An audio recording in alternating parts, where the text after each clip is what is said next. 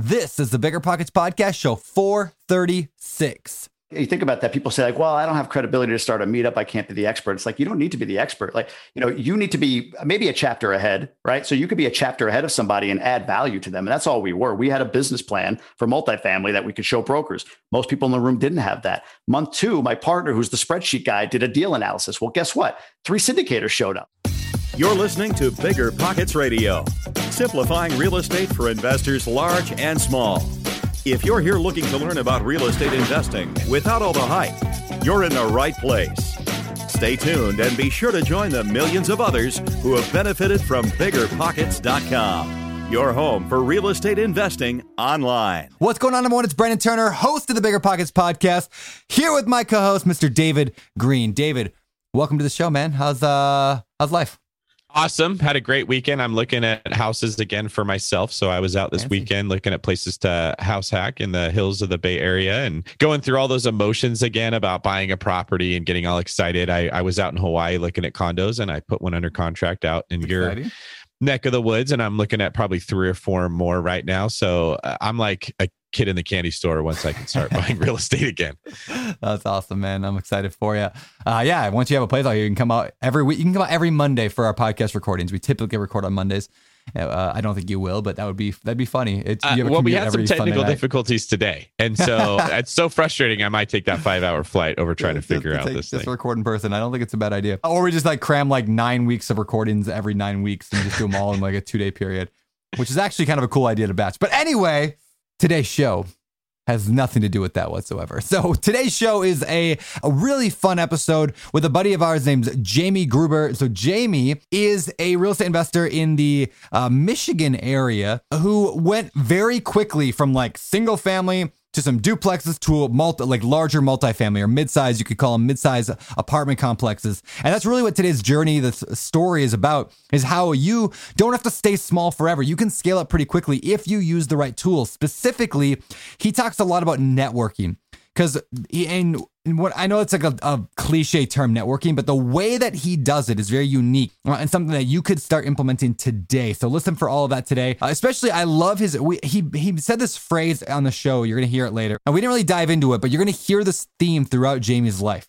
He said this: be intentional, get educated, and then take action. Like those 3 things: be intentional about what you want, get educated about that thing, and then take action. And I love that reoccurring theme is through every area of his life. You're going to hear that and how you can apply that to yours as well. Now, before we get to the interview, though, let's get to today's quick tip. My quick tip today is called 14 Banks today. And now let me expand on that. Jamie tells us a story today in the podcast you're going to hear about how he called 14 banks to get good financing.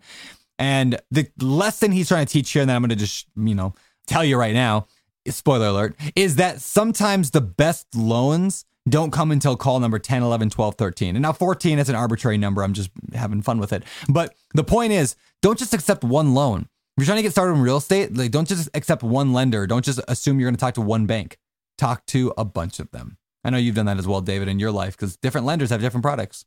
Yeah, there was a point in my life I showed up to work. I got my stuff done, and then I literally just Googled every bank I could find in Arizona and just made a huge spreadsheet and just started emailing them all, calling them all, like every day for hours at a time. That's what I would do, because if you want to buy real estate, that's what it takes. And then through that process, you start to figure out, credit unions are much different than banks. That's why these people are offering me things that these people aren't. And that's what you got to do. But you usually only got to do it once. Once you've figured out how to find the right institution, you can just, what's the example that we use? It's like you're wandering the desert and you find a well. Now you just know to go right to that one well, but you're wandering around with that little, the piece of wood that they hold. Yeah, what's it called? The wishing stick or whatever? I don't know. You're wandering around like an idiot with one of those things. Stick, I don't know. Whatever the name of that thing is called, let us know on Instagram at DavidGreen24 or Beardy Brandon. There you go. What's that name of that stupid stick? It's like they walk around. It doesn't actually. It's a witching stick. Is that what it's called? I wish I knew. Whatever. It was in like every cartoon or movie we ever saw as kids. Whatever. Anyway. Remember when you had to pay to get a lead's phone number? It was like the dark ages until Deal Machine made skip tracing a thing of the past. Now, with your Deal Machine plan, you'll get unlimited access to phone numbers and contact information for no extra cost. That's right. Get high quality, reliable information trusted by leading financial institutions, all fully compliant with the federal Do Not Call list. Explore over 150 data points, including age, gender, marital status, occupation, and a ton more. Trust me, this is the data you need for off-market deals. With new filters, people flags, and color-coded phone numbers, lead management just got a ton easier. Ready to step up your investing game? Sign up for a Deal Machine plan today and gain immediate access to this unlimited treasure trove of contact information and phone numbers. Just head to DealMachine.com/BP. Transform your lead generation and deal-making strategies with Deal Machine. Sign up today and start exploring the unlimited possibilities at DealMachine.com/BP. If you're in the landlord game, then you know the importance of solid tenant screening. That's where RentRedi steps in. Now, RentRedi's got an important new feature, proof of income verification. And get this, with Plaid certified reports, you'll see everything from income summaries to total earnings by month. Say goodbye to those gut check moments and hello to confidence in renting with RentRedi. RentRedi is included in your pro membership at BiggerPockets. If you're not a pro, they're offering a 6-month plan for $1. You can't beat that. I actually don't even know how they make money doing that, but it's above my pay grade, pal. Visit rentredi.com. That's RENTREDI.com and use the code BP Investor. That's BP, like BiggerPockets, Investor, like me, to get 6 months of RentRedi for $1, which is crazy.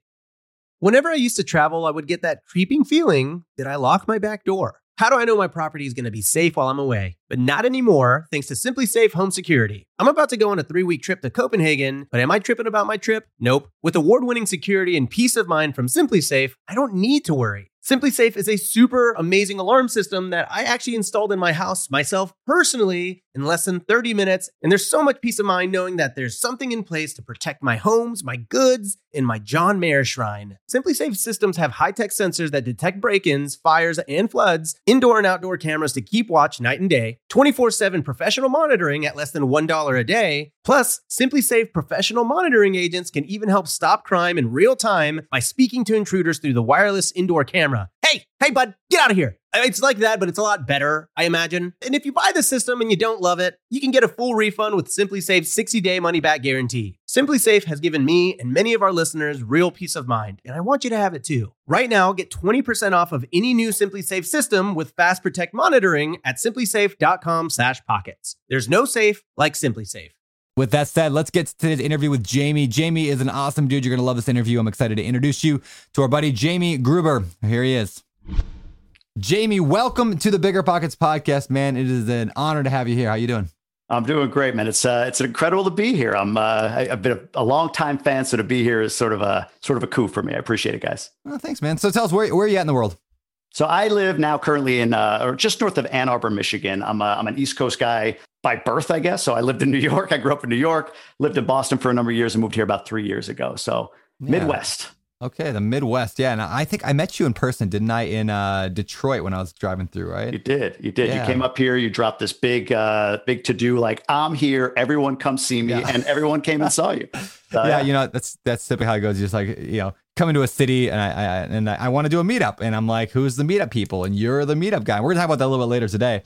That's right. But it's so fun to be able to, like, when you go travel to a city, to meet the real estate investors in that city, like who's doing business here, who's doing deals. And again, one of the guys, you and I just hit it off really well there. And so now you're on the podcast. We're going to talk about your journey. And you have not been doing this for 50 years. You don't have 10,000 units, but you got a really cool thing going. And so I want to kind of dig into, like, first of all, what do you do for a living? And then how did you get from that into the idea of buying real estate? Sure. Yeah. So my day job is I'm in the insurance world, insurance claims. I call myself a claims executive, which just simply means I'm in an equity position, right? So I get stock options, all that stuff, the golden handcuffs, as they call them, right?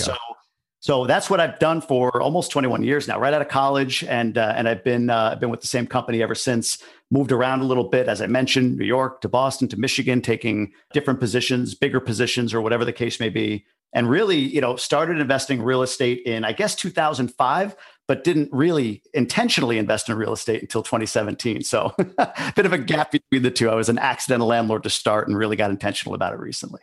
Accidental landlord, how that happened? So 2005, for those that are old enough to remember investing or buying pre 2008, like, you know, yep. I'm getting this promotion at work. I've got a car. I've got the girl. Hey, I got to buy the house. So Found a house in this town in upstate New York, Elmira, New York. If anybody that knows where that is, it's nowhere. It's a small town. And I remember it was $142,000 to buy this beautiful home. And I got on the phone with the bank, and the bank was like, yeah, hey, look, this is what we're going to do. We're going to take 20% as like a home equity line or home equity loan and put that down. And then the other 80% we'll put in a traditional mortgage, and you're going to avoid PMI. And I was like, yeah, man, avoid PMI. Like, no idea what PMI was, but I financed the entire thing. Like, so I bought a $142,000 house with no money out of pocket. In fact, I think I got cash back at closing somehow. And within a year of that, I doubled down and said, hey, you know what? I keep hearing about people refinancing, and I refied out to the new value of 149, and they gave me 100% financing for that as well. So life was going great. I had this house. It's 2005, 2006, got the job. What's going to happen? 2-3 years, it'll be worth double. I'll sell it, and here we go, right? So that's the house I lived in. That's exactly it. Yeah. So 2008 rolls around. I actually get a promotion. I moved to Boston. And the one thing I couldn't do at that point was sell my house. And I even had a relocation package, which gave me a $25,000 loss on sale provision. Like, in other words, if you sell the house for $25,000 less than you bought it for, we'll pay that difference. Go ahead and move. Couldn't get rid of it. Could not sell the house for the life of me. So what's the next thing you do? You put a renter in there. Yeah. The good thing at that time was this hydraulic fracturing. Well, good depending on how you feel about it, I guess. But this natural gas mining thing was starting to explode. It was big in Pennsylvania. This town is right on the Pennsylvania border. Companies were moving in expecting New York to allow it. So my rent was like hundreds of dollars more than my expenses. I was like, this is pretty cool. I'm making a couple $100 a month. I've got this house. Somebody else is paying the debt off. It's all good. But then a couple of years later, as things dragged on or whatever with the state, they decided, you know what, we're not going to allow this hydraulic fracturing thing to come into New York. So the Halliburtons and Exxons or whoever of the world moved out, and my rents went south. So my rent went down to about maybe a little bit more, like $50 more than what I was paying in mortgage, taxes, and insurance. So I was making no money. Probably, something happened, I was spending money, right? So it became an albatross. It became a problem for me. Like, man, this house, this burdensome house, I can't stand this thing. It was what it was. So fast forward now, I'm kind of accelerating my career. I'm taking these different roles within the organization to achieve what I'm doing now, this equity level job. It's kind of the top of it, right? Yeah. And along the way, I'm traveling 45 weeks a year. I'm on a plane, taking that job because nobody else would do it, right? Whatever I could do to kind of advance my career. And I start to feel this lacking fulfillment with this approach. Like I feel and think that the job I want is going to get me the fulfillment. But somewhere in there, looking back now, I was starting to lose a little bit of traction with my desire to kind of continue to do what I was doing. So I read again at 24, I read it once and it kind of made sense, but didn't really do anything with it. I read Rich Dad, Poor Dad, and I'm like 36, 37 years old. And I was like, oh man, like all those years, and now I get it. So I read that book, and then it was like, all right, well, hey, I got this property. Let me just sort of like refi, make this thing an asset, not only physically, but mentally, like in my mind, make it an asset versus this albatross. And I did that. And then we actively started sourcing additional purchases at that point, made a couple more after that. So that's cool, man. And so at the time, when did you get from New York then to, like, was that in 08 is when you moved to Michigan? Late 08. Okay. No. I moved from New York to Boston in 08. I moved from Boston to Michigan in 2017. I see. Okay. And so like by the time when you moved there, what was your next purchase? Where'd you go from? So I'm in Boston. House, now you're intentional about it. Yeah, I'm in Boston, and I'm listening to this podcast you may have heard about called Bigger Pockets. I'm learning all about real estate investing, and it made sense to me. It was fascinating to me. I'm reading, I'm diving in. What a lot of people do when they start getting into the real estate investing world. I go to a local RIA meeting in the Boston area, and it was great. Met some people, learned some things. But the one thing that became clear for me was like, man, it's hard to invest in this area. Just prices are high, cash flow is low. All of the things I had learned on the BP podcast didn't seem possible there. But I have this house in New York, right? I have this house in upstate New York. It's where I'm from. I have family back in that area. So I decide, you know what? Hey, let me look there because it's way more affordable. Rents are pretty good. I can get, we talk about 1-2% rule. I can get 2-3-4% rule in some of these markets. And I found a couple of distressed duplexes. I had heard of the BRRRR method by that point, and I decided, you know what? Perfect. I'm going to do that. I'm going to BRRRR these two properties, got them under contract and purchased them. I think together I purchased them for $170 combined.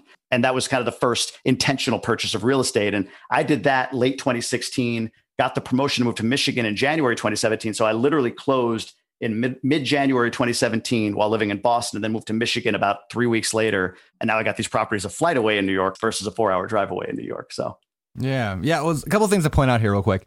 First of all, the fact that you chose New York, I think that's so smart in that we talk a lot about unfair advantages. Like when you were looking at where to invest, you had people there, you understood that area, you knew that market, and you're like, hey, that's going to be my market. Now, just one thing we encourage on the show a lot of times is where do you have your unfair advantage? I hate the question, like, what's the best market to invest in? I'm like, the best market to invest in is like the market where you have a team, like where you have, where the numbers make sense, which is most markets, you can find something that makes sense there, and where you have a team. So that's cool. So how did those duplexes go?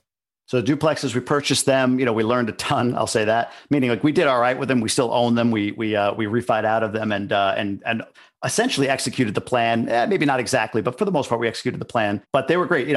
We had a sewer pipe go. That costs a little bit of money. And it's funny, you talk about the experience you get. The first property, the one in New York that I moved from and had to keep, sewer pipe went. So I learned that's about a $5,000 deal, right?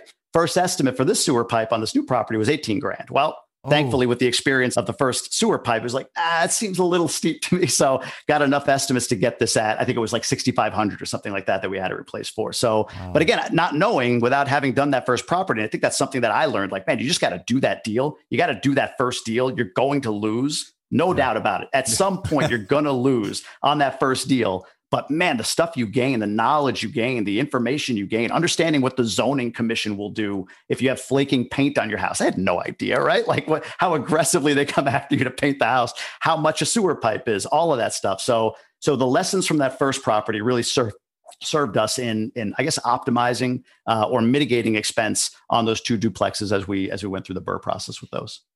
Yeah, that's really cool. So one of the things you want to make sure when you're getting started, because like you're saying, Jamie, you probably are going to lose money or time or whatever in the beginning, but you don't want it to be a knockout blow.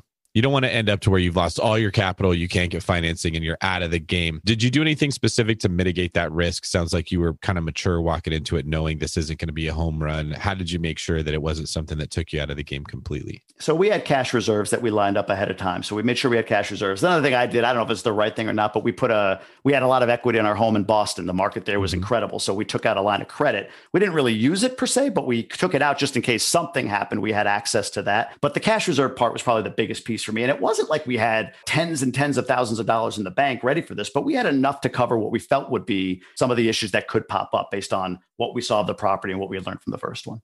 I think that's worth pointing out that there is what I would call a false sense of security that comes from thinking I have a lot of equity in a property. Yeah. I'll hear people say, well, if the value drops, I've got this big cushion. But it doesn't really mean anything in practical terms what your equity is. Can you make the payment is all that really matters. Yeah. And cash reserves are so much more important when it comes to can you service that debt than this imaginary equity that can come and it can go. Equity only matters when you're selling a house. If you drop beneath what you owe, you're in trouble. But even if you gain equity, it doesn't mean anything to you unless you're selling. So being able to service that payment, I just wish more people understood you solve most of the things that can go wrong with real estate by having reserves. Yeah. That's like the best piece of advice. Would you agree that that's why you felt confident enough to go in there and make that move and start your education? 100%. You have a cushion. I've got something to fall back on. I had a wife, one kid at that time. It's the stakes are higher. It's not just me. I lose. I move back to a 1-bedroom apartment and it's over, right? So the stakes were higher and I wanted to make sure I had the right cushion for it. And to your point, I think debt is such an important thing to research and to find the right debt for you. Like we'll talk after this. I went into multifamily and how debt has been good and bad in that space for me. But specific to this property or those two properties in that town, it's a small town, college town, 20,000 people, but I called 14 banks. And I can't remember if it's revisionist history, if it was bank number 14 that I called or like 12 or 13, but it was late in the game. It wasn't like the first 3 calls that I made. It was 8, 9, 10, 12 bank that said, hey, we've got this portfolio product actually where, we'll do this financing at this term. And it served what I needed for those properties. You know what I mean? Like it gave me everything I needed for those properties. I didn't need a ton of cash down. Like their closing costs were much lower than if I went with a bank that was going traditional Fannie Freddie. I was building a relationship with this bank as well. So when we refied, we went right back to them and we got terms that we really could endure. So to your point, that town is a college town in COVID, has not done great. And that portfolio for us has been like, we're eking by. We're doing okay, but we're eking by on it right now. But the debt, the fact that we got good debt on it is what's, to your point, allowing us to make the payment through this time. And we're starting to see it come back, thankfully now, knock on wood. But yeah, debt is so important. I learned that lesson big time with those two properties. What have you seen? Being those properties are in New York, I know I've seen in the news a lot, like New York shutting down evictions and not allowing this and that, and like they've kind of led the charge on the tenant friendly and let's help tenants, which is good and bad, maybe depends on who you talk to and what position. But what have you seen, I guess, over the last year? What have your tenants done? Have they been paying rent? What's life been like there? They have. We had one tenant that negotiated down for 3 months. We negotiated like $100 or $200 less rent than she normally would pay because she was impacted by COVID. That was early on. That was probably April, May, June of 2020. So we dealt with that. But I mean, for me, we screen our tenants well up front. I think my wife does all of this stuff. So we screen our tenants well up front. We use brokers in the area that have relationships with tenants that they've placed before. People want to pay, in most markets. Like there's your professional tenants out there, no doubt. Knock on wood again, we haven't come across one yet, but our tenants have paid. They have. The bigger struggle is finding contractors to take care of some work in that area, but tenants have been pretty good. There's a couple tenant laws out there. I think California has one similar that's like capping your increase in rent that you can, apply every year or whatever. And even that, the cap's like 5% or something like that. Yeah. I mean, it's some people look at that and they get out of the market. To me, it's almost like, all right, well, it's kind of like thinning the herd a little bit. So it might be a place to look when somebody says, yeah, we're capping it at 5%. It's like, yeah, but I'm not going to raise rents more than probably 3% a year at this point. So it doesn't really hurt me, but I get that the feel of it makes people run the other direction. And again, it's what it signals that the state is going to do in the future. They're going to get more and more tenant friendly, but we've been okay. We've been doing okay with our tenant base. I think screening is important. 100%. So you bought a couple duplexes there. And then what did you learn after those deals? That two buildings with 4 units is a lot of work. So, and I'd listened, again, Bigger Pockets. I'd listened to some podcasts in the past about multifamily, but they were really intimidating. Words like syndication, words like capital raising and all that stuff. It was just like, whoa, that's another person's game. Man. Isn't that funny? I talk about that all the time. We're going to get agency debt. Oh, that sounds really cool. A Fannie Mae loan. There's a ton of ways that multifamily can be made to sound very, very intimidating. Yeah. It can. And it's like anything else. Like when you hear one thing, your mind automatically goes to, oh my God, what else don't I know? Right. Yeah. There's got to be so much more. It's like, well, no, you didn't know that. You didn't know that agency debt was Fannie Freddie debt. And now you know that. So now the next thing you'll learn will slap you in the face. And you'll go, oh, okay, I know that now. So anyway, I learned about multifamily. I learned that you could do it without the syndication model. Because again, that just felt intimidating to me in that moment. And at this point, I'm in Michigan. So I'm living here. We're managing our properties back in New York. We have 5 units. I'm feeling like the big dog at the RIA meeting because most people had none. And I just, I do what I do whenever I get interested in something. I get intentional, I get educated, and then I take action. So got educated by finding, actually, I think I heard him on your podcast, Jake and Gino. Love Jake and Gino. The guys are great. Learned a ton from Gino on, what it is to buy multifamily, what it is to buy mom and pop multifamily, and how to kind of go about that. And all of a sudden, a 10 or 12 or 14 unit building didn't sound so intimidating. So the next step was, okay, I want to go this route. I found a partner, somebody that I met through a mastermind that I had joined. We had very, very similar ambitions, goals, a completely opposite or complementary skill sets. Like I'm more, the outgoing, I'll go network, I'll do all of that. He's more, give me a spreadsheet in a dark room in a basement and I'm happy kind of guy. So we complement each other really, really well, but found a partner that we could offset each other's weaknesses, if you will. And we started looking for multifamily. And that proved much, much harder than we thought it would because, multifamily, the structure around multifamily, like the multifamily broker or agent is a very different beast, not in a bad way, but just a very different beast than your residential agent, right? You go to a residential agent, you got a buyer's agent, you got a seller's agent, one's working with you, one's working with the seller. Maybe they're doing dual agency, but in the multifamily world, like brokers own the game. They have 4 people that buy from them, and that's who they're going to continue to go to. So by the time you see a deal, it's been filtered through 2-3 different lists if you're new to the game. And that was a big learning for me going into that space. Whether you need to buy or sell, or you're just obsessed with looking at homes for sale, Redfin's got you covered. Redfin updates their listings every 2 minutes to help you see new homes first. And they give you personalized recommendations based on the homes you like, so you can find a home that's just right for you, whether that's a cabin, a craftsman, or a castle. With the top-rated Redfin app, you can favorite homes, share listings with others, and schedule tours even on the same day. with a local Redfin agent who can help guide you through the whole home buying process. And if you're looking to sell, Redfin agents have the experience to help you get the best price possible for your home. That's because they sell twice as many homes as other agents. With a listing fee as low as 1%, Redfin's fees are half of what others often charge, which means you'll have more money to put towards what matters most to you, like your next home. In fact, last year, Redfin saved home sellers $127 million. No matter where you are in your real estate journey, Redfin can help. Download the Redfin app to get started today.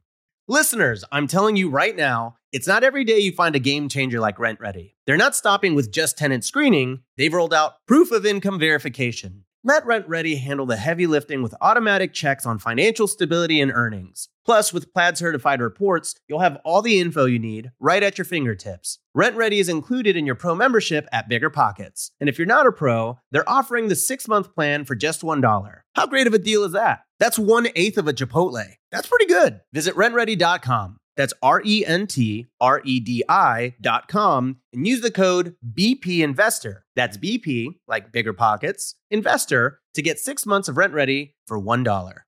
Whenever I used to travel, I would get that creeping feeling that I locked my back door. How do I know my property is going to be safe while I'm away? But not anymore, thanks to SimpliSafe Home Security. I'm about to go on a 3-week trip to Copenhagen, but am I tripping about my trip? Nope. With award-winning security and peace of mind from SimpliSafe, I don't need to worry. SimpliSafe is a super amazing alarm system that I actually installed in my house myself personally in less than 30 minutes. And there's so much peace of mind knowing that there's something in place to protect my homes, my goods, and my John Mayer shrine. SimpliSafe systems have high-tech sensors that detect break-ins, fires, and floods, indoor and outdoor cameras to keep watch night and day, 24/7 professional monitoring at less than $1 a day. Plus, SimpliSafe professional monitoring agents can even help stop crime in real time by speaking to intruders through the wireless indoor camera. Hey, bud, get out of here. It's like that, but it's a lot better, I imagine. And if you buy the system and you don't love it, you can get a full refund with SimpliSafe's 60-day money-back guarantee. SimpliSafe has given me and many of our listeners real peace of mind, and I want you to have it too. Right now, get 20% off of any new SimpliSafe system with Fast Protect monitoring at simplisafe.com/pockets. There's no safe like SimpliSafe. What else have you found? You know, we're going to get into your multifamily here in a second, but what else have you found challenging jumping from like the small deals into the larger multifamily? Definitely, like I said, the broker piece was the biggest thing, and that's where we created a meetup to get around that. I'll explain that in just a minute here. But the biggest thing was that, you know, there's a mindset component to it as well. I think that goes into it. So I think people just get intimidated, like I said before, about, and I did, by, okay, wow, this big multifamily. Oh my God, how much money? $1 million? That's $1 million bucks. How am I going to spend $1 million on a property? So I think it's honestly more just limiting beliefs and mindset more than anything. And then just tactically, definitely for us, it was more the broker side of things, just trying to find brokers that would take you seriously when you're what you think is experienced. Hey, I got 5 doors, right? But you're not multifamily experienced. Yeah. So trying to break through with them can be difficult. That was my biggest challenge. So how do you overcome that? You know, you got to take action, right? Like I wanted to be a multifamily investor. That was what I wanted to do. So the traditional route was we put together a business plan. We went and had lunch with brokers, paid for lunch. They were blown away by the business plan, which was great. Oh, wow. Most people are tire kickers. They don't even bring us this. They just come and say, yeah, I don't know. I'd like to buy a small apartment building. So the brokers that we met with would say all the right things and tell us, yeah, hey, great. I'm clear on your criteria. I'll send you guys stuff as it comes up. But then we wouldn't get that. We would either get something that's way outside our criteria, or we'd get the thing that I just saw on LoopNet the other day. Like, no, you're not sending me that. I see that. That's there. Like, I've already looked at that. That's not a good deal for us to invest in. So my partner and I were talking about this, like, well, what do we do here? Because we want to break into this market. I've gone to some meetups. I didn't love the meetup. Some of them were more like the meetup was the business more than the meetup was a value add. I ran into that quite a bit, actually. So, and we looked and saw, like, I met one guy that was in multifamily at one meetup. Like, one guy had lunch with them and then nothing kind of came of it. But of the 40 people there was one other guy who had interest in multifamily. Everybody else wants to wholesale or flip or whatever, which is great. So for us, it was like, look, there's no multifamily meetups around here. So one of two things: either someone's tried it and nobody wants to go to a multifamily meetup, so it's failed, or no one's done it yet. So we put together a meetup, and we actually called it Multifamily and More, because we were like, well, if it fails on the multifamily, we got more. We could talk about more stuff. We could get into other things and not let the meetup die in the first month. So we put it out on meetup.com. We created a little Facebook group, but nobody was in there at that point. And first meetup, we had a friend of ours loaned us a conference room in a local office. And we had like 15 people show up, and all of them were there for multifamily. So again, we didn't have any multifamily property at this point, but it was for us just a way of kind of creating a community. And what we thought was, hey, let's create ourselves as a face in this market around multifamily. Let's be known for that.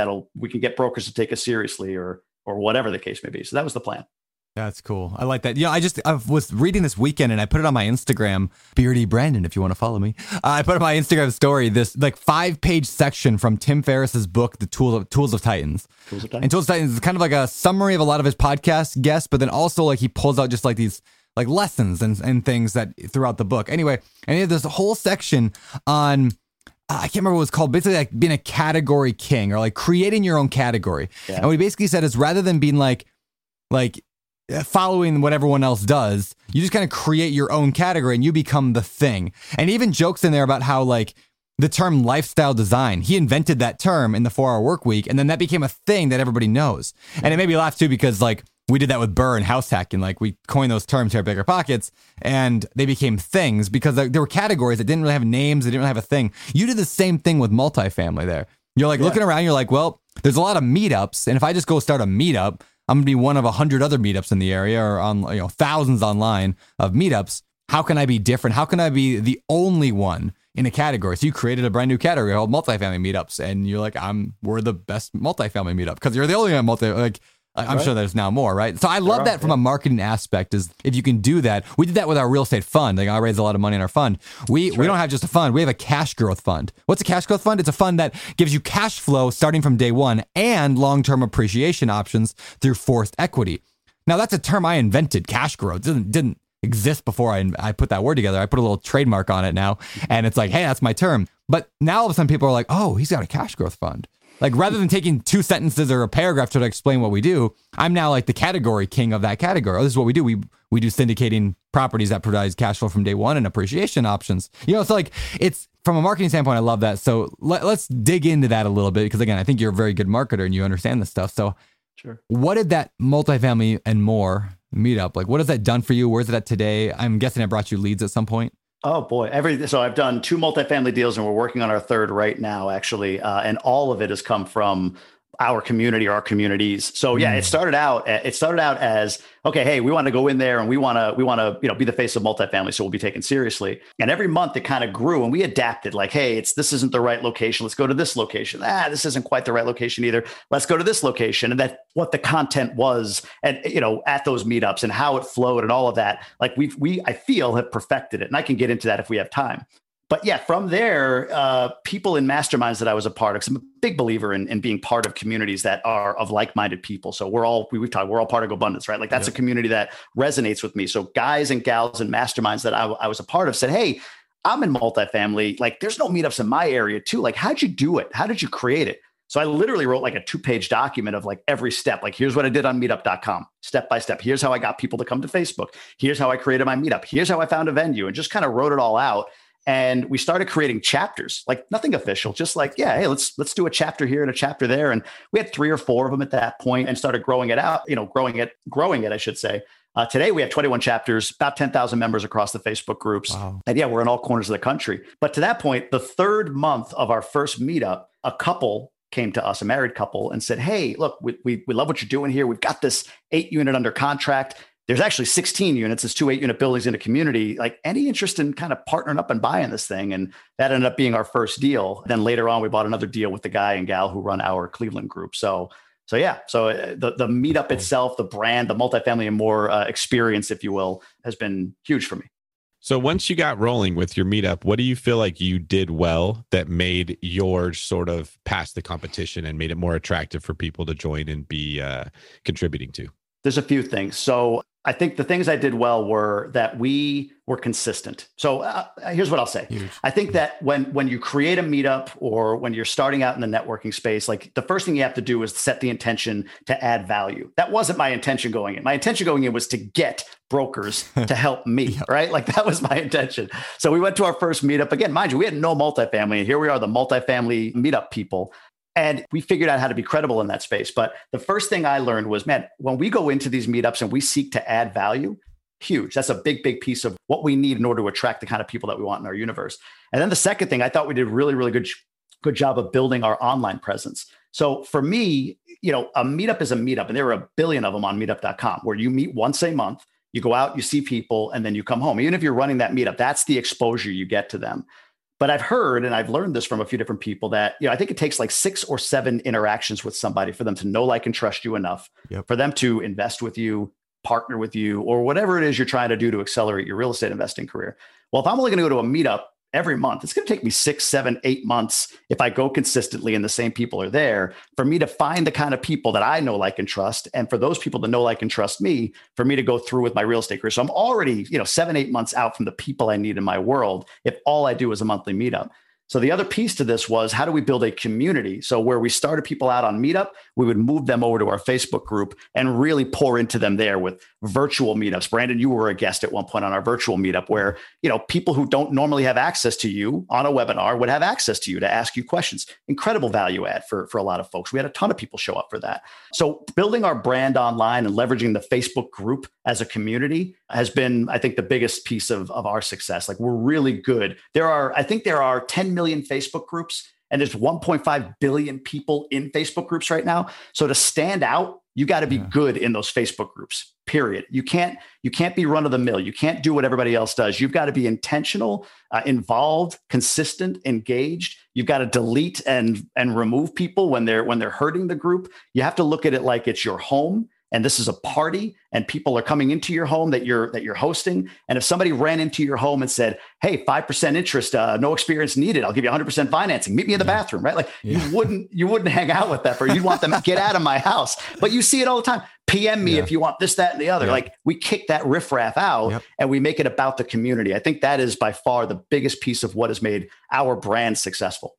That same thing is what made Bigger Pockets today. If you look back 10, 15 years of Josh, like when he first started Bigger Pockets, it was like, he got threatened to be sued by multiple, many people who just got angry. People like threatening him, to come to his house and beat him up, like all sorts of stuff, because he would kick people out for violating the rules. And he's like, "You guys, this is my house. This is my thing. Like, we want a safe space that you're not going to get pitched. You're not going to get felt like every time you come to the site, you're just going to be like, hey, join my, $50,000 training course," or whatever the thing they're trying to sell, or I can get you, the private loan stuff, the wholesale stuff. Like, there's a time and place for marketing and for deal making. And my guess is that somewhere in your meetup, you have a place that you somehow allow people to work together, at least like in the networking. We do. And so, absolutely. Yeah. Yeah. And so, it's about being respectful of that. So when you go to a situation like you're on the Bigger Pockets forums or you're in your Facebook group, knowing what the rules are for the thing is so important. And then also, if you're going to start your own, which I think everyone should definitely consider doing, is how can you be the leader of a community? By doing that, you have to be that strict. You have to have those strict guidelines and rules. Otherwise, it just becomes one of the many other Facebook groups that I've been part of that just you leave because they just be overrun with spam. Yeah. There's a lot of shares. I hate shares. I mean, I have a place, I guess, but whenever I see somebody share something that they posted elsewhere, and it depends on look, not being funny. If it's you two in a Facebook group who are niche famous, well, let's be honest. I mean, you're known niche in this space. Niche famous. I've heard that somewhere. Maybe it was you. Maybe. But if it's you guys posting a share, well, that's a different kind of content. But regular Joe locally or whatever that shares something that they put everywhere else, that's like sending somebody over with a flyer to your house, again, with that same reference and saying, "Hey, so-and-so sends his regards." Like, great, get out of here. Thanks. But there's no reason for you to be here. So that community is big. And I'll give you a quick story on the point about like my community. So I think people are people first and investors second. So my content or the stuff that I put out there is often like, "Hey, what are the weekend plans for people?" Or, "Hey, if you could be a food, what would it be?" Stuff like people have fun with it, right? They comment and it creates community. That's my objective. Is to create community, not just an investor class, but community.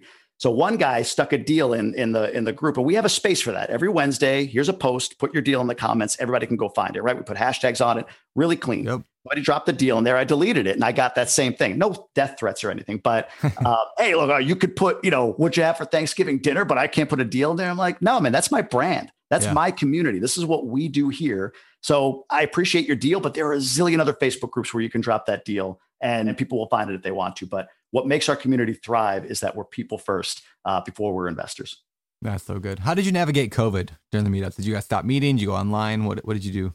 Went online. So I actually took a course so I could learn how to have more effective Zoom meetings, right? Because it was like, again, I wanted to add value. So I went through and I learned a bunch of stuff, little things like as simple as movement on a screen. Like everybody, you start a Zoom meeting. We're all on Zoom right now. You just sort of sit here like, hey, what's going on? It's good to see you.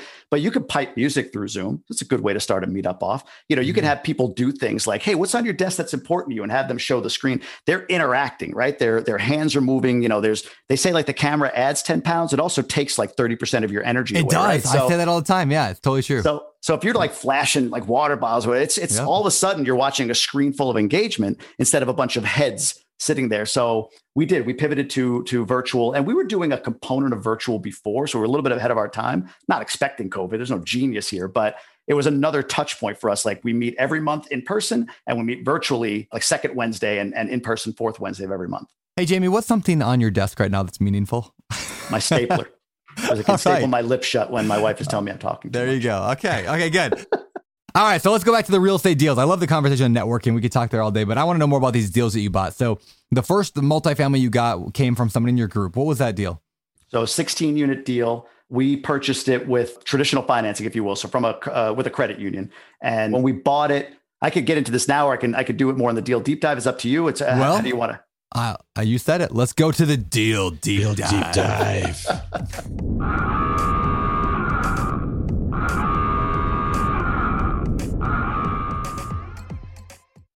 Thanks for bringing us there, Jamie. This is the part of the show where we dive deep into one particular deal that you've done. Sure. So we got a lot of D's here. So let's go into it. Number one, what kind of deal was this and where was it located? What type of property?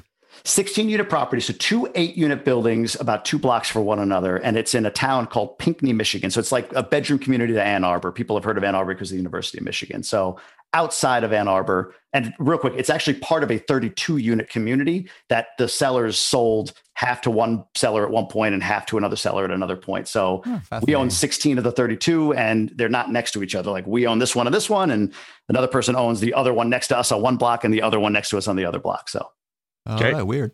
How did you find this deal? So at the meetup, this couple, like I said, brought us the deal. We worked with them on the 8 units that they had under contract, and then worked on the other 8 units with them as well.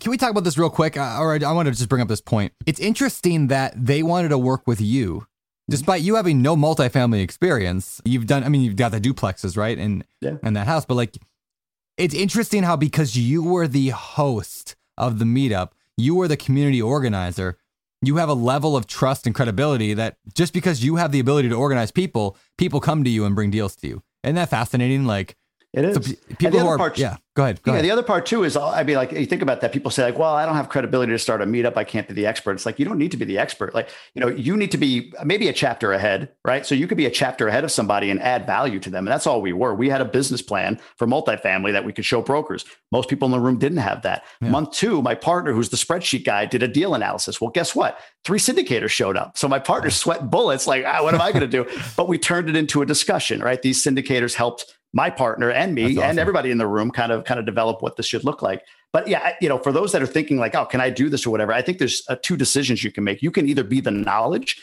and in some aspects I am when it comes to some level of multifamily that I have experience with, or anything with mindset. I'm a mindset junkie in that regard. Yeah. I could be the knowledge. So I can create content as the knowledge, or I can broker the knowledge, which is what I do at my meetups. I bring in people that know a lot more than me and let them provide their knowledge to add value to the community. All I'm doing is facilitating and brokering it at that point.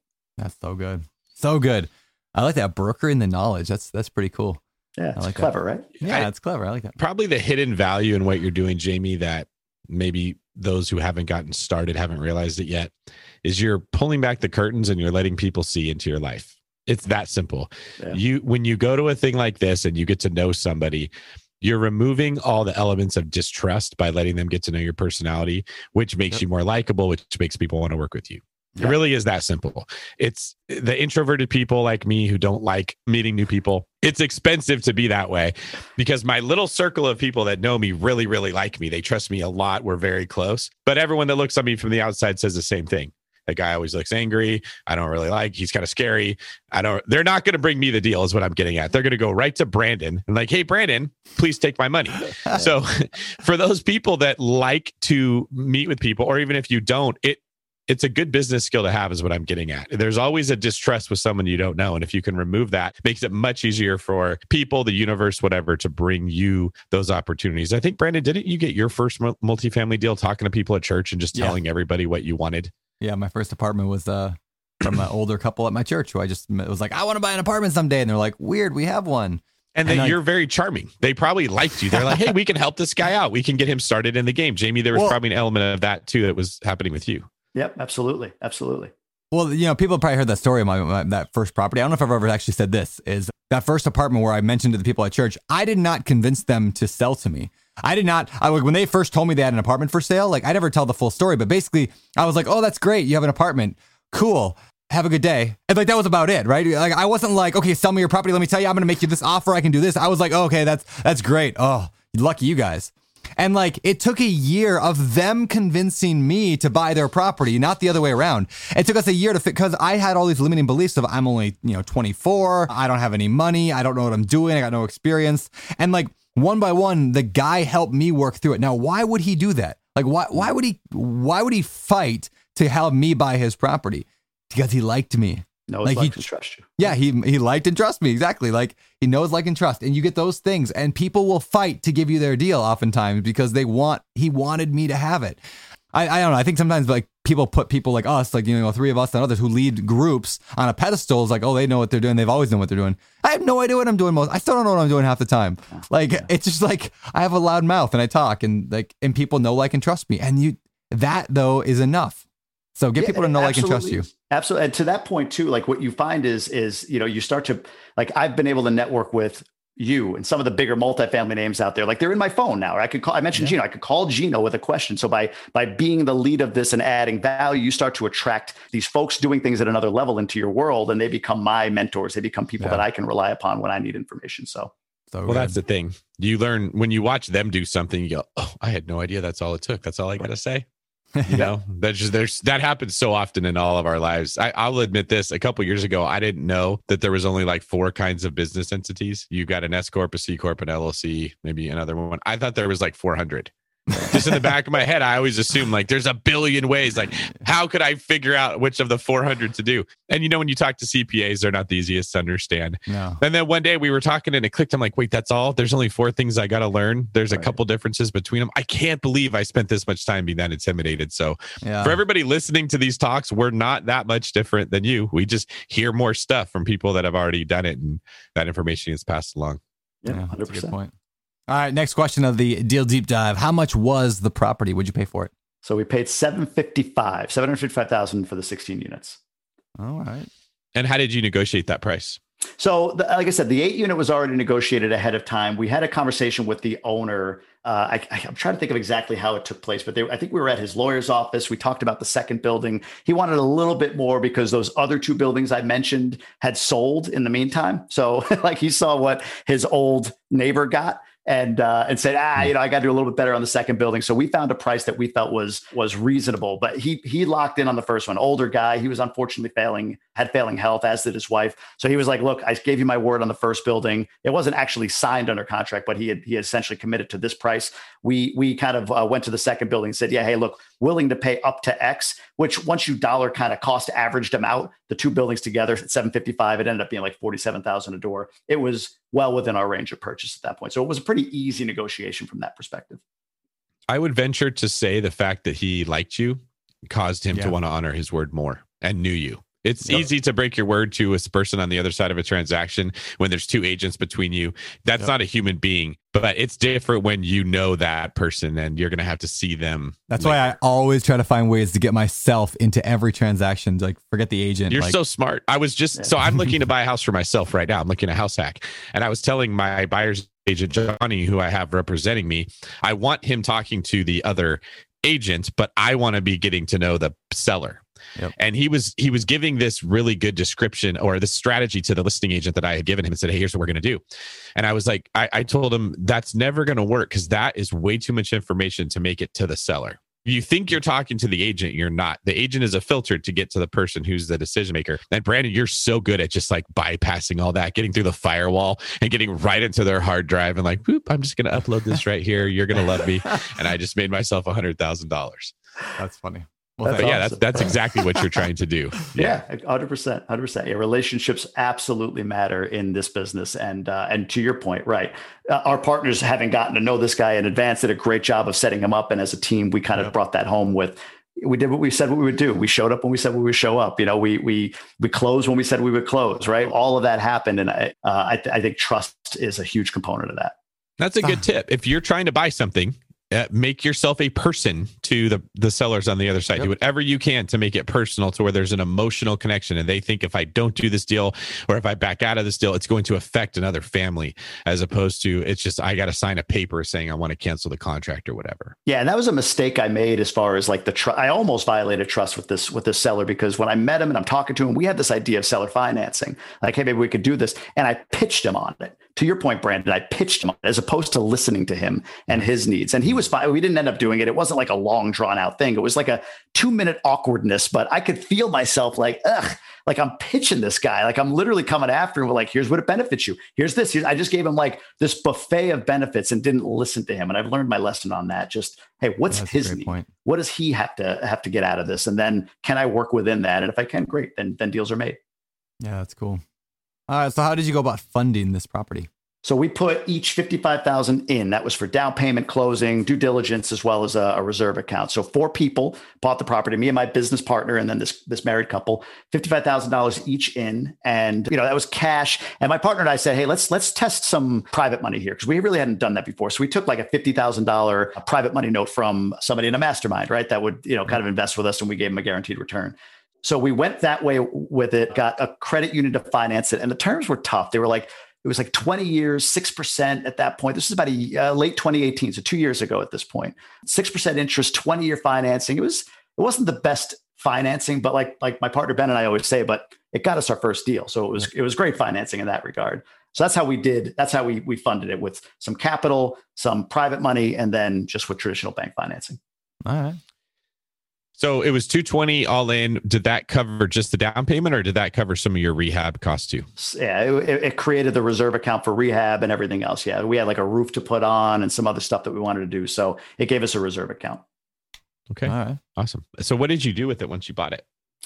So we had a repositioning strategy where we thought we could get rents from an average of, I think it was $578. So the renters had been there since like 99 to 2008 kind of thing, like had started their leases then, and they had not moved. Like their rents were the same from 1999 or 2008 or whatever the case would be. So tons of upside. So we saw it as, okay, $578 is the average rent. We think we can get average rent up to $700. And these are all 1 bedroom except for 2, which the prior owner actually marketed still as 1 beds because he didn't want kids in there. He just wanted like quiet, retired people in there. So he only called them all 1 bed. So we're like, well, all right, there's 2 beds. There's a little bit of a find there, and then we can move rents. So the first thing we did was we went in and we saw where we could, again, add value, right? So it wasn't like, great, new owner, here's the new rent. It was, what maintenance issue do you have? A faucet, a toilet, whatever. We'll take care of that. No problem. We went in and we cleaned up the common areas. We did some landscaping. We made the place look nice. And then we came to them with leases at that point. And our strategy was, because there were 0 leases in place, to stagger them. So we did some 3-month leases, some 6-month leases, some 9-month leases,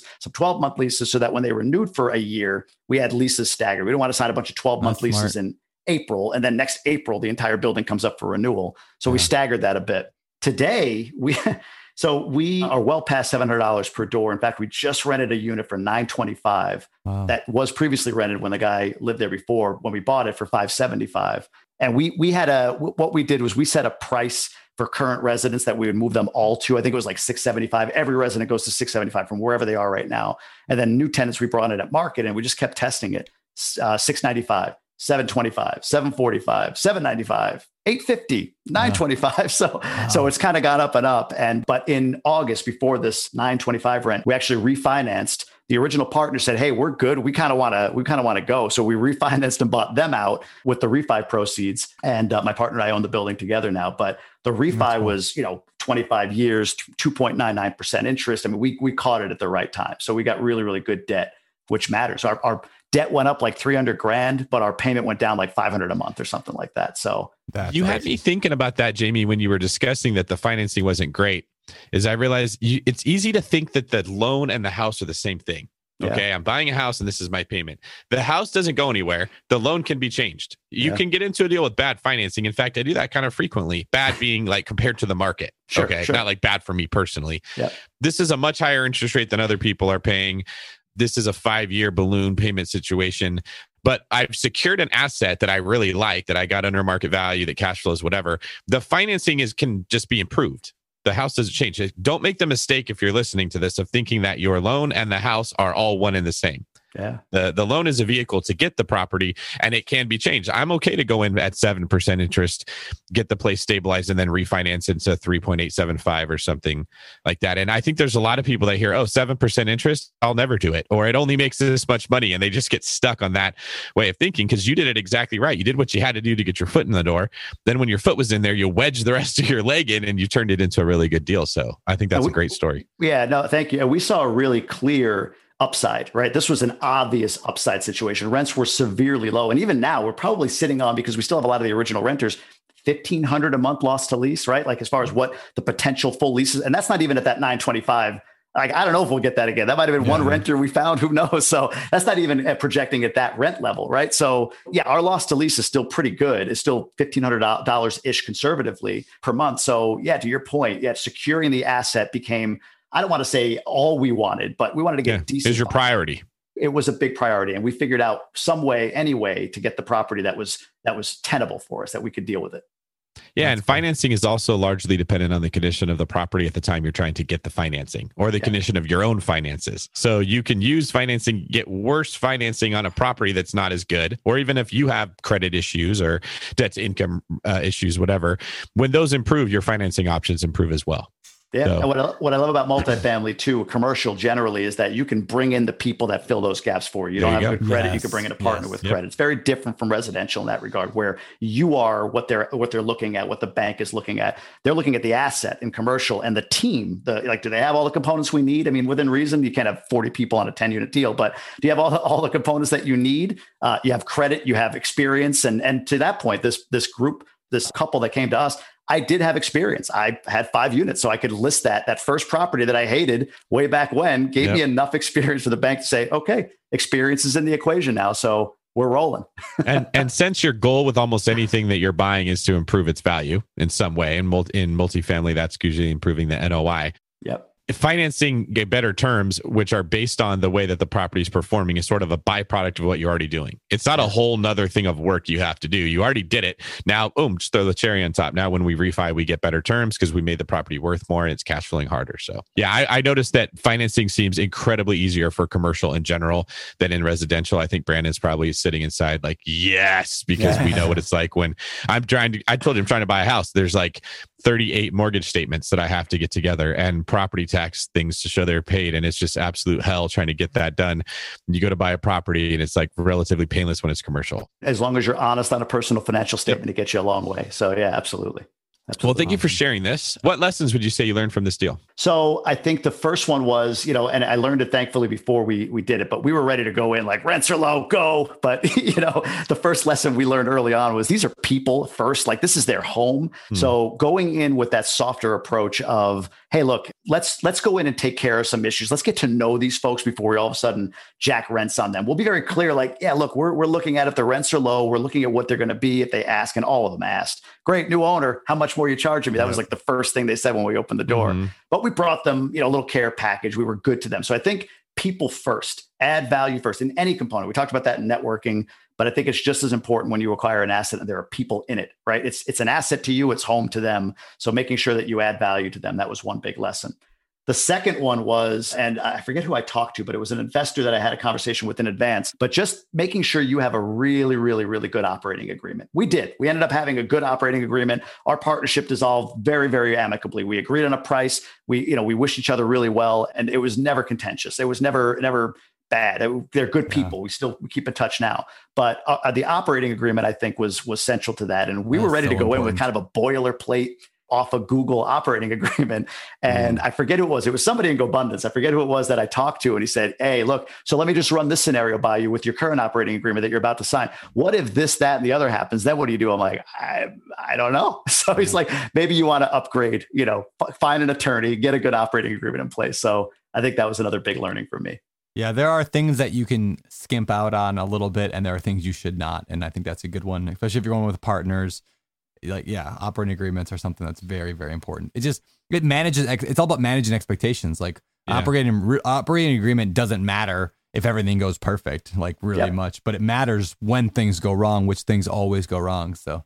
Yeah, you might as well call it an expectations agreement. That's right. And that's why everyone that has one has a good experience. It's not that the operating agreement was magic. It's that it forced expectations and conversations to be had about what they were brought up to the surface. And that's really the key to good relationships. It's seriously is just understanding what expectations you can have. Yeah, we didn't know our partners, right? Like really, we got to know them, but we knew we shared values. They're high value people. They're very good people. And it wasn't the plan for us to buy them out after a year and a half. The plan was to refi, take the proceeds, buy another one. Well, we just bought the other 8 units essentially. But for them, they had an opportunity and they wanted to run with it. And it made sense for all of us to kind of go forward with it. But to your point, being clear on what our arrangement was, I think is key. That's good, man. Well, that was the end of the deal deep dive. Now, I want to move into the second deal deep dive here. No, we won't go as deep, but I'm wondering, what was the next property? You bought another multifamily then that was larger, right? I did 22 units, not much larger. And that was with the folks that run our Cleveland multifamily and more chapter. So yeah, this one, I don't have as much detail on. I'm a smaller partner in this deal because they needed a part of the team, right? They needed some liquidity. They needed some net worth. They needed that sort of thing. So I got in on that deal for a smaller percentage, have my share in it, but we get a weekly update on what's going on. I'm actually able to be fairly passive with that, but it's a nice value add play. Again, I know this person that, we have a lot of people that come to us with, hey, can you sponsor this deal? Can you sponsor that deal? But, very, very selective with saying, no, I'll sponsor this deal because I know the person, I know the market, I know the asset. And that's what we got into with the next deal. Cool. Where's that one located at? Just out of curiosity. Cleveland, just outside of Cleveland, Ohio. Same. Yeah, about 2 hours from me. Very cool.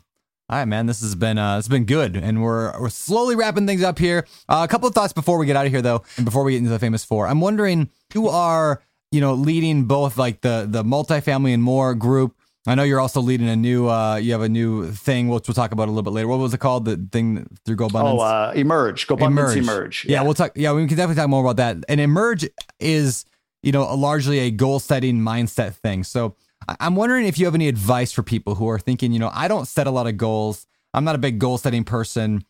I really want to I want something different on my life though. Like what's kind of like the process you tell people to go through who are just getting started with their real estate journey and they need some structure to that? Yeah, you have to have a vision and it doesn't have to be perfect. And I would say to you, take the how out of the vision. So many visions that I see are like, I'm going to have this, that, and the other by investing in, multifamily properties. Like, no, take that part out. Take that out. Just what's your vision? You got to be somewhat realistic, but at the same time, dream a little bit. Like, I'm going to own a $5 million home in 6 months. Like, maybe not if you're not, already in a position to buy that $5 million home. But if your goal is to live on the beach to live in Maui, to live, like you, Brandon, then put that in your vision, right? And every day you should set that vision, look at it, and then let it go. Forget about it after that. Just every day recall it, but don't dream all day. Now you got to take action. So the first thing is you have to have a vision. The second thing is you need to be able to outline your goals specifically, like what goals that you need to accomplish to achieve that vision. And I love breaking it down to now, kind of goal setting to the now. So in 2 years, I need to X. So this is my goal for 2 years. So in 1 year to hit the 2 year, I got to do this. That's my goal. This quarter for this year, I got to do this. This month for this quarter to achieve that goal, all the way down to, right now, what do I need to do? I need to open a Facebook group so that I can start inviting people to create my community or whatever the case may be. So you got to have the vision that compels you. You got to have the goals that really kind of that set the measure for you, and they need to be measurable. There's a big distinction between intentions and goals. Like, I want to be a better husband is an intention, but you can make that a goal. Like, I'm going to take my wife out on 26 dates this year. Yeah. Does it make you the best husband in the world? Maybe, maybe not, but it's it's a goal. It's a measurable that you can track and look at consistently to get you toward that goal. And then thirdly, you have to have a mechanism by which you recall and look at your goals consistently, and you plan out the next week, the next month, or whatever the case may be. Every Sunday I sit down, my wife knows this. I leave for an hour or two. I go sit down and I look at my week. I look at, okay, what do I got to do this week to achieve this month's goals? What do I got to do this month then to achieve this quarter's goals? And I do that every week religiously to make sure that I'm tracking in the right way. People just don't, I didn't spend the time on this. I didn't learn this until joining GoBundance, which is why I'm like so passionate about this whole goal setting thing. And, I did a webinar with David Osborne. For those that don't know, he's, private jet millionaire, right? Like he's big millionaire, New York Times bestselling author and all that stuff. But we did this webinar where he went through his goal setting exercises. And I mean, I'm hosting it, but I'm just listening to this guy give more and more information. And I just took a ton from it. But I think you have to be intentional. I think you have to have a vision that compels you, and you have to systematically have a habit that makes you recall your goals. But the vision has to be something you look at each morning. I do it with part of my morning routine. That's my vision. And then I'm done. I'm on to action from that point on. And it's amazing how those visions start to kind of come true as you take that action over time. That little 1% change each day, it drives you there. Get a little excited about this. Sorry about that. Me too. No, me too. This is good. This is great. This is great. All right. So with that said, let's move over to the next and last segment of the show. It's time for our Famous Four. This is the Famous Four. It's the part of the show where we ask the same 4 questions to every guest every week. But before we ask Jamie his questions, let's hear what's going on this week around the Bigger Pockets Podcast Network. Hey, what's up, guys? It's Tony from the Real Estate Rookie Show. I just wrapped up one of the best episodes I've recorded if you're looking for motivation and inspiration on how to get started. Episode 47 of the Real Estate Rookie Show with Andres. He shares his story about how he immigrated from the Dominican Republic to America with only $500 in his pocket and how he built a portfolio of 7 units in less than a year. He's got a really cool story about how he's using other people's money, how he's managing his rehabs, how he's now transitioned into developing land. He's got a really cool story. So if you're interested in hearing, head over to Real Estate Rookie Show 47. All right. And that said, let's get to the Famous Four. Jamie, this one's for you. Number 1, favorite real estate related book. I struggled with one, so I'm going to give you 2. The first one is the best ever. What is it? The best ever apartment syndication book. Yeah, by Joe Fairless. Yeah, great book because it's very tactical. Yes, it gets into syndication. It dumbs it down, but for me, like chapter 3 or so gets into thought leadership, right? That's a big component of Joe's whole vision. In fact, I interviewed him on only that, on thought leadership, because it's such a compelling thing. So that's one. The other one, I think for multifamily investors looking to jump from like that duplex to multifamily, I love Wheelbarrow Profits. It talks about the simplicity of the mom and pop model. So shout out to my boy, Gino. All right. Does Joe Fairless have like a best ever cookbook, best ever fitness book, best ever comic book, best ever undies, best ever everything? Yes. Yeah. I got a pair on right now. They are comfortable. They're the best ever. They're the best ever. All right. What is your favorite business book? Again, I don't like just one, so I'm going to give you 2 here. And I don't know if you call them business books, but they're more mindset. The first one, by far, is Outwitting the Devil. A huge fan of that Napoleon Hill book. I don't know if you've heard of it. I have it, but I never finished it. I started it and I never finished it. Well, you need to finish. Not from lack of liking it. It was great. I just somehow set it down and never picked it back up. The devil again. got you not to read it. Devil got me not to read it. It was foundational for. Yeah, that's right. He outwitted you. It's a weird read in the way it's laid out, but it's foundational for Think and Grow Rich. So that was a big mindset book for me. The other one, I've really gotten into biographies, and the one I read recently that I love is Shoe Dog by Phil Knight, the Nike story. Right. So many business lessons you can glean from that. Go on for days. So I consider that a business book that's taught me quite a bit. When you read Outwitting the Devil, was it anything like the Screw Tape Letters by C.S. Lewis in format? I don't know that language you just spoke. No, what is that? Different book. It's somewhat similar, David. I guess. Okay. It's got. It's written from the perspective of the opposition. You're getting into their head, so to speak. He interviews the devil in his own way. Like he's actually speaking to the devil. So the book is written almost like an interview format. But yeah, he's essentially understanding. Not to give the whole book away, but like the devil's true crime, the devil, I say in air quotes, like it doesn't have to be a religious thing, but the devil's true way of getting people, it's not like burning in hell over killing or whatever. It's making them drift through life. It's like, suppressing taking away intention, desire, taking away intention. Yeah. And it was just a really, really well laid out book. And again, I think it sets up Think and Grow Rich well.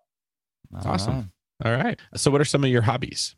Yeah, I have a couple. It's funny. I feel like I do this a lot. But a couple hobbies, and I'm a big football fan. My Buffalo Bills are actually good this year, so I'm excited about that. But I haven't watched a game in a few years. Are the Bills still playing? I didn't even know they were still a team. I'm going to bypass that.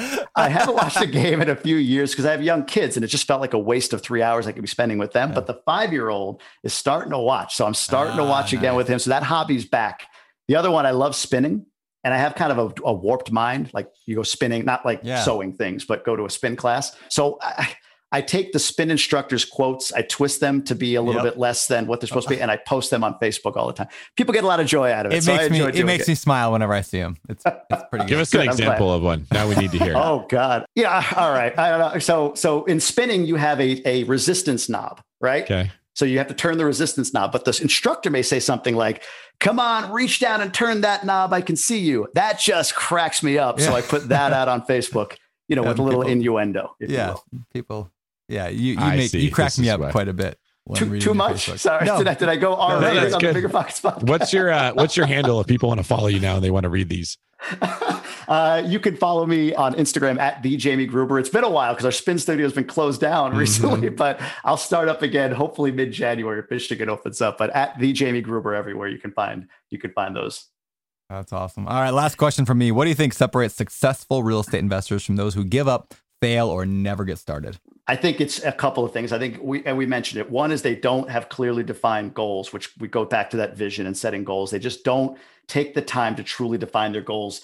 There's a stat, and David said this in the webinar that I mentioned, 95% of people don't set goals. 95% of millionaires do, right? So there's a clear distinction between, if you're a millionaire and you're doing well, you have goals. That's one. The second one is, and I'm guilty of this, Bigger Pockets is a tremendous value as far as a podcast. But I think some people, when they listen to the podcast over and over, they hear the mistakes everybody makes, and they make an endless checklist of go through a deal and make sure I don't make all these mistakes. And so they find one little thing, and it's like, oh, can't do this deal. But it's like, that's not a deal killer. Yeah. It's just something you have to be mindful of. So doing a deal, and I don't say that flippantly, like just go buy something. Not at all. Write the numbers down, make sure it pencils out. And then with your best knowledge, buy the thing, understanding, like I said before, you're probably going to lose on that first deal, or you're going to lose at some point on that first deal, but you gain in knowledge. What you gain in knowledge and experience is exponential. So yeah, maybe there's an analogy of you're at the top of a hill, you want to go snowboarding, you're going to fall going down that hill. You are not going to have fun on your first time. But you don't want to go to a black diamond. You don't want to die on your snowboard. But if you can figure out a way to mitigate the way that you're going to take those bumps, you'll learn snowboarding. And then there's people that absolutely love it. That's a great analogy. Wow. Thank you. If I don't come up with them, then Bigger Pockets said that they're going to replace me with like Drew Carey or Steve Harvey or one of those guys. That BP is rolling. Game shows. Steve Harvey in here. Good so for there's you. a lot of pressure on me. All right. Thank you, Jamie. Last question Steve from Harvey me. on the podcast. That'd be an amazing episode. That would be. I don't see how that wouldn't be entertaining. Yeah. If anybody knows Steve Harvey or Drew Carey, we will take either of them as a guest on the podcast. Thank you. The price is right. Yeah. Yes. Okay. Let's see. Last question. Tell us where people can find out more about you. Yeah, so I mentioned a couple of things. So for Multifamily More, check us out on Instagram at Multifamily More. You can do that anywhere, on YouTube, on Facebook, at Multifamily More, but follow us on Instagram there. I mentioned I'm really excited about this GoBundance Emerge program. For those that are familiar with GoBundance, it's the tribe of millionaires, right? I'm lucky to be a part of that tribe. But this is the first time that I think GoBundance has ever offered anything for somebody to become a millionaire as opposed to having to be one first. So you can go to GoBundance.com/goals, and there's a great webinar that I did with David, I mentioned already, that you can watch. And he goes through his goal setting exercise, which is he shows his book, all of his goal. I mean, it's really, really tactical. So GoBundance.com/goals. You can check it out there. That's awesome, man. Really appreciate it. And look forward to you doing that and just provide so much value for people in all your communities. You got multiple communities here, and you're awesome, man. So appreciate having you on the show today. That. Thank you. Yeah. No, thanks for having me, guys.